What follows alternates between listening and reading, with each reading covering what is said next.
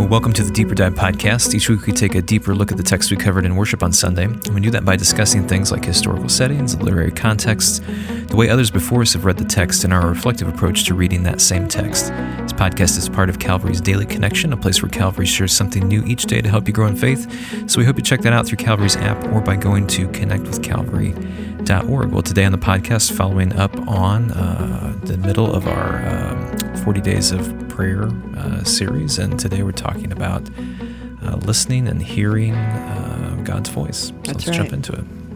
Something that is a topic that I love to talk with others about. Not one that I remember to talk about as often because it's just not that I've got it down pat, but sometimes I still think about it.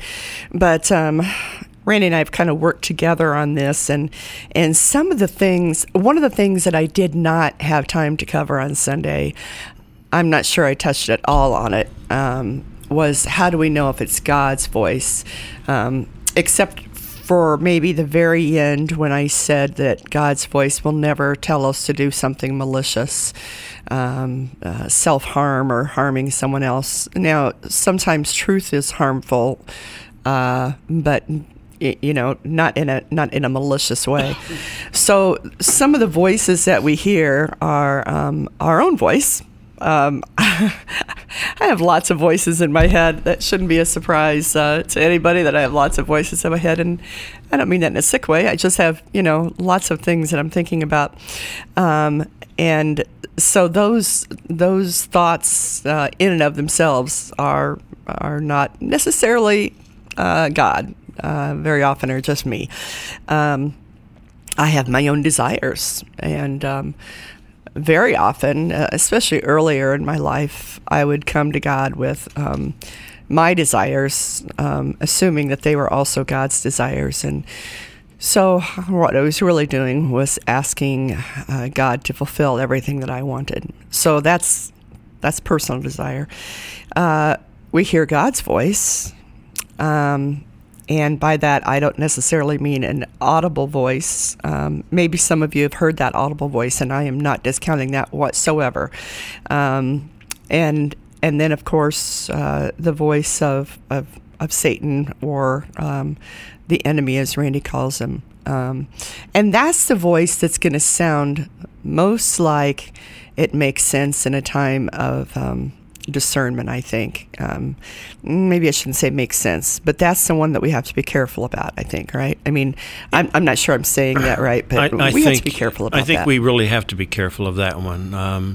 Oftentimes it's masked. Mm-hmm. Oftentimes what he might be saying to us has just enough scripture, has just enough goodness that it almost sounds like something God would say, but it's not. And if you listen to it long enough, if it's not of God, it will often contradict God's commands or what God teaches us in the Word. It will often create anxiety instead of peace, and it will often accuse us or accuse others in ways that don't speak at all to love the Lord your God with all your heart, mind, soul, strength, and love your neighbor as yourself.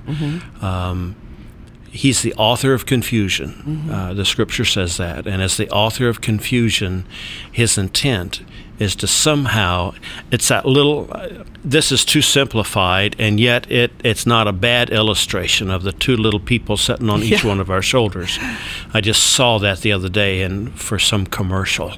But oftentimes it's somebody saying, well, you deserve to say this, you deserve to think this, you ought to say this, you ought to believe this, you ought to do this.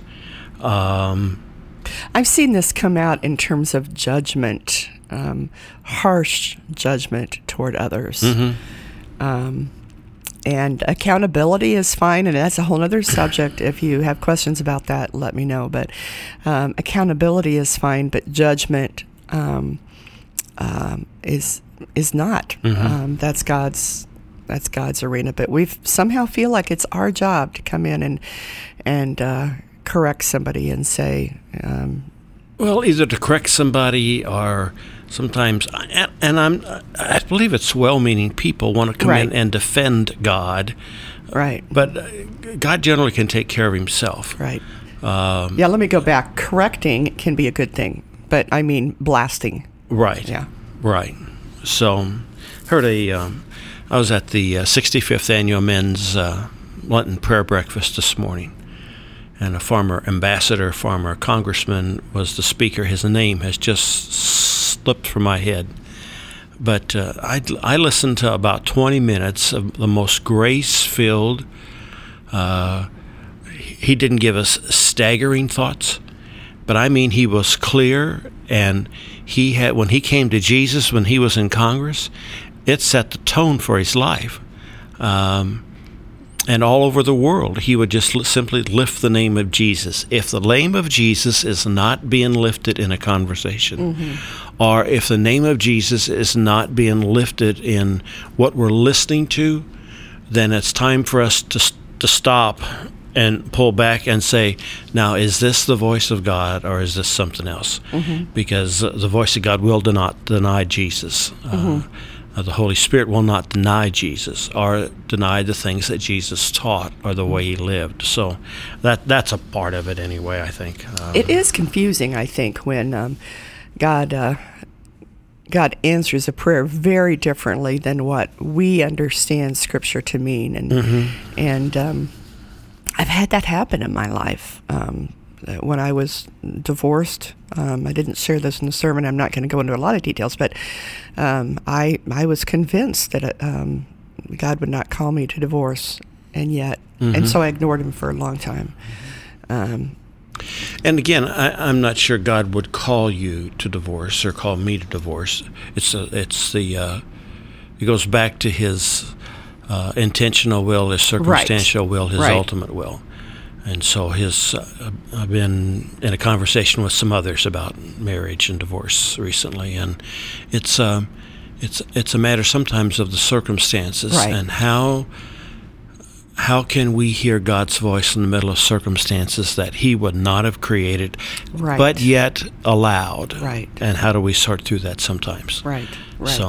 So we have to look, and what is helpful for me is to look at Scripture, obviously pray about it, and also to go to other Christians and say, I need you to pray with me and for me in and through this area, and you never know where those answers are going to come, but they do come, and that's what's pretty cool. Sometimes the confusing thing, and just to be as honest as I can be, is that God's words are not words we anticipate, and he does things that we do not anticipate. Right. For instance, for whatever reason, I was drawn back to this Old Testament minor prophet Habakkuk.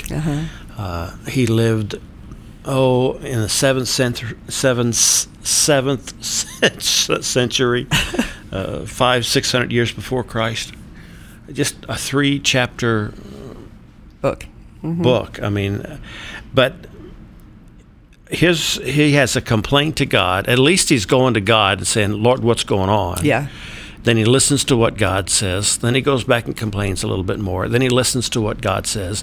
And then he kind of makes a faith declaration that even though things happen that don't feel good and that may not seem by earthly standards right, he is going to follow God. But God makes an interesting statement to him over here in the first chapter.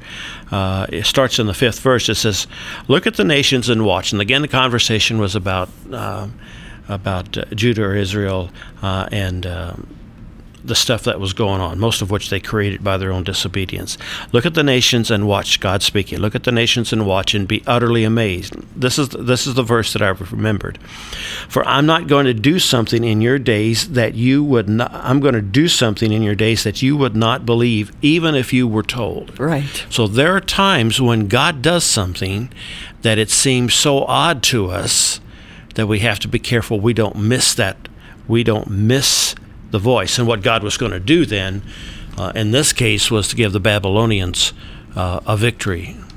And over the children of Israel. And then Habakkuk comes back and says, well, how can you do that? And God comes back and says, well, they will get their due in their day and time, but I need to teach and I need to do what needs to be done because nobody's listening any other way. Yeah, and how would we look at that if we were the Israelites at the time and say, oh, yeah, God did this and God still loves us? How could that be a good thing? But Habakkuk goes on to say some wonderful things here that he says, I will stand my watch and station myself on its ramparts, and I will look to see what he will say to me and what answers I'm to give to this complaint. So there's a measure of faithfulness there.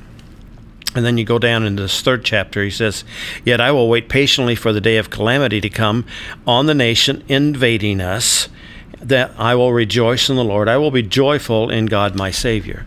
And so when you're in those kinds of pressure situations, we have to... One of the things that I think the enemy does is he causes us to want to rush into something. Now, people that know me know that I'm probably not the most rushing into person that was ever born on the face of this earth. And people that know me would know that I am.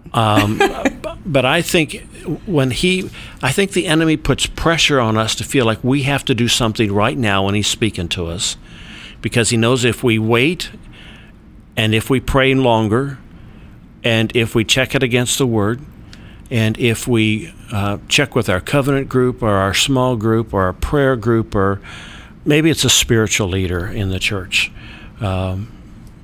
that when 2 or 3 are gathered in his name, truth will come.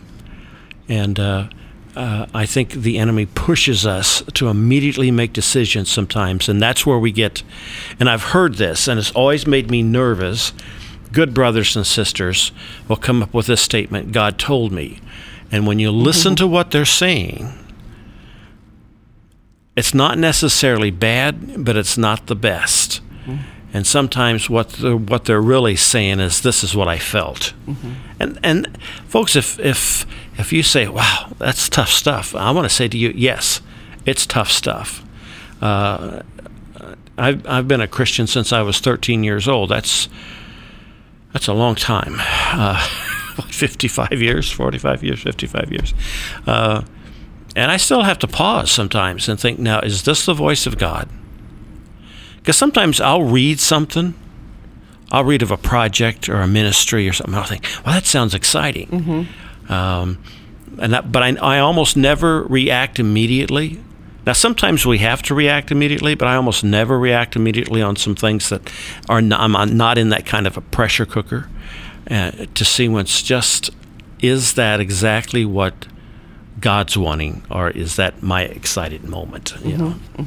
I think, and we are not saying that God doesn't speak to us. That's not at all what we're saying. One of the things we didn't touch on that I don't think you touched on Sunday is that God speaks to us sometimes. And this is one of those, again, you got to be a bit careful with, but sometimes he speaks to us through visions and dreams. Right. And somebody was sharing with you yesterday morning about that. Right. About a vision or a dream they had. A vision they had in the middle of Bible study. In the middle of Bible study. It's cool, which is pretty unique. In fact, that vision has driven us to the point that Sunday afternoon we're going to look at having a time of prayer and gathering here. And so you'll hear more about that. But, I mean, when those kinds of things happen and it's confirmed, and it was confirmed, she shared it with you, you came and talked to me, we've thought about it and prayed about it, and we made a decision, we need to do something here, then we can say God spoke. But it wasn't in a voice, it wasn't through somebody else, but it was through a vision and a dream. So very clear one, yeah. Yeah, and so God does a lot of different, God just does a lot of different ways. A couple quick things here. God's voice is gentle. I've just copied these down and jotted some things down that I've reflected on. God's voice is gentle and persuasive, free from pressure. Satan's voice is often loud, always demanding an immediate response. God's voice, when it's God's voice, even in the midst of, and this brother this morning was talking about, he had lost a son 21 years ago to leukemia. And his journey with It started out with just really anger with God, and he was already sold out to God. He had already given everything he knew how to give to God, and yet when his son died, it upset his cart. And he says, but through that journey, I got closer to God, and I believe in him more today, and I trust him today more than I ever have. And so God's word often will speak a peace to us in the midst of a struggle. I experienced that with Dylan's death. God's peace was speaking, and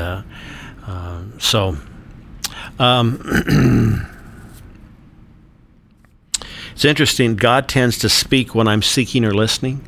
I'm looking at Second Chronicles 7:14, but I don't think it's this Sunday. I think it's on the 25th that I'm thinking about that, seeking the face of God. Satan's voice often breaks in uninvited and interrupts thoughts and interrupts other things that are going on. The pastor that helped me find Christ, find that personal relationship, moved from being a religious young man in church to a young man driven by a relationship with Jesus Christ. He always said this to us young people in our youth group. He says, if in doubt, don't. Wait till you sort it out. Yeah, it's a powerful thing, recognizing that that God really does answer prayer. God really does communicate with us in a variety of ways. Even when we haven't, some of the greatest blessings and ways in which God has spoken to me are things that I haven't asked for. Excuse me, but God has gifted me, and so it is a confusing and a growing kind of thing that I think I said. I don't know if I said it Sunday morning or if I said it in the Bible study, that the more we do it, the more we listen for the voice of God, and the more we practice that in our lives, the more we get comfortable with it. Right. The more it becomes easier to sort out. Right, and to discern that. Yeah. So anyway. Many times in my ministry, and you have too, had somebody come to me just so excited and said, I really think this is what God is calling me to do. And sometimes those things were right on. They were. And sometimes God's calling an individual to do it. Absolutely. But what I've experienced in the church is many times folks come in and this is what I think God's calling me to do, but I want you to do it. Yeah. This is what God's calling you to do, Pastor. Yeah. Or somebody to do. So anyway. Yeah. So anybody else have anything about this? It's all right. I'm not touching this one with a 10-foot pole. No. Chicken. Yep. All right. Well, the safety music is up now. So that's right, good. The safety music. And we are glad that you're listening today as well. So if you have any questions or want to continue the conversation, you can get a hold of us on Facebook or email or Twitter, any of those places you find us. And next week we'll be back with a deeper dive into prayer again as we continue through this 40 Days of Prayer series. So until then, grace and peace.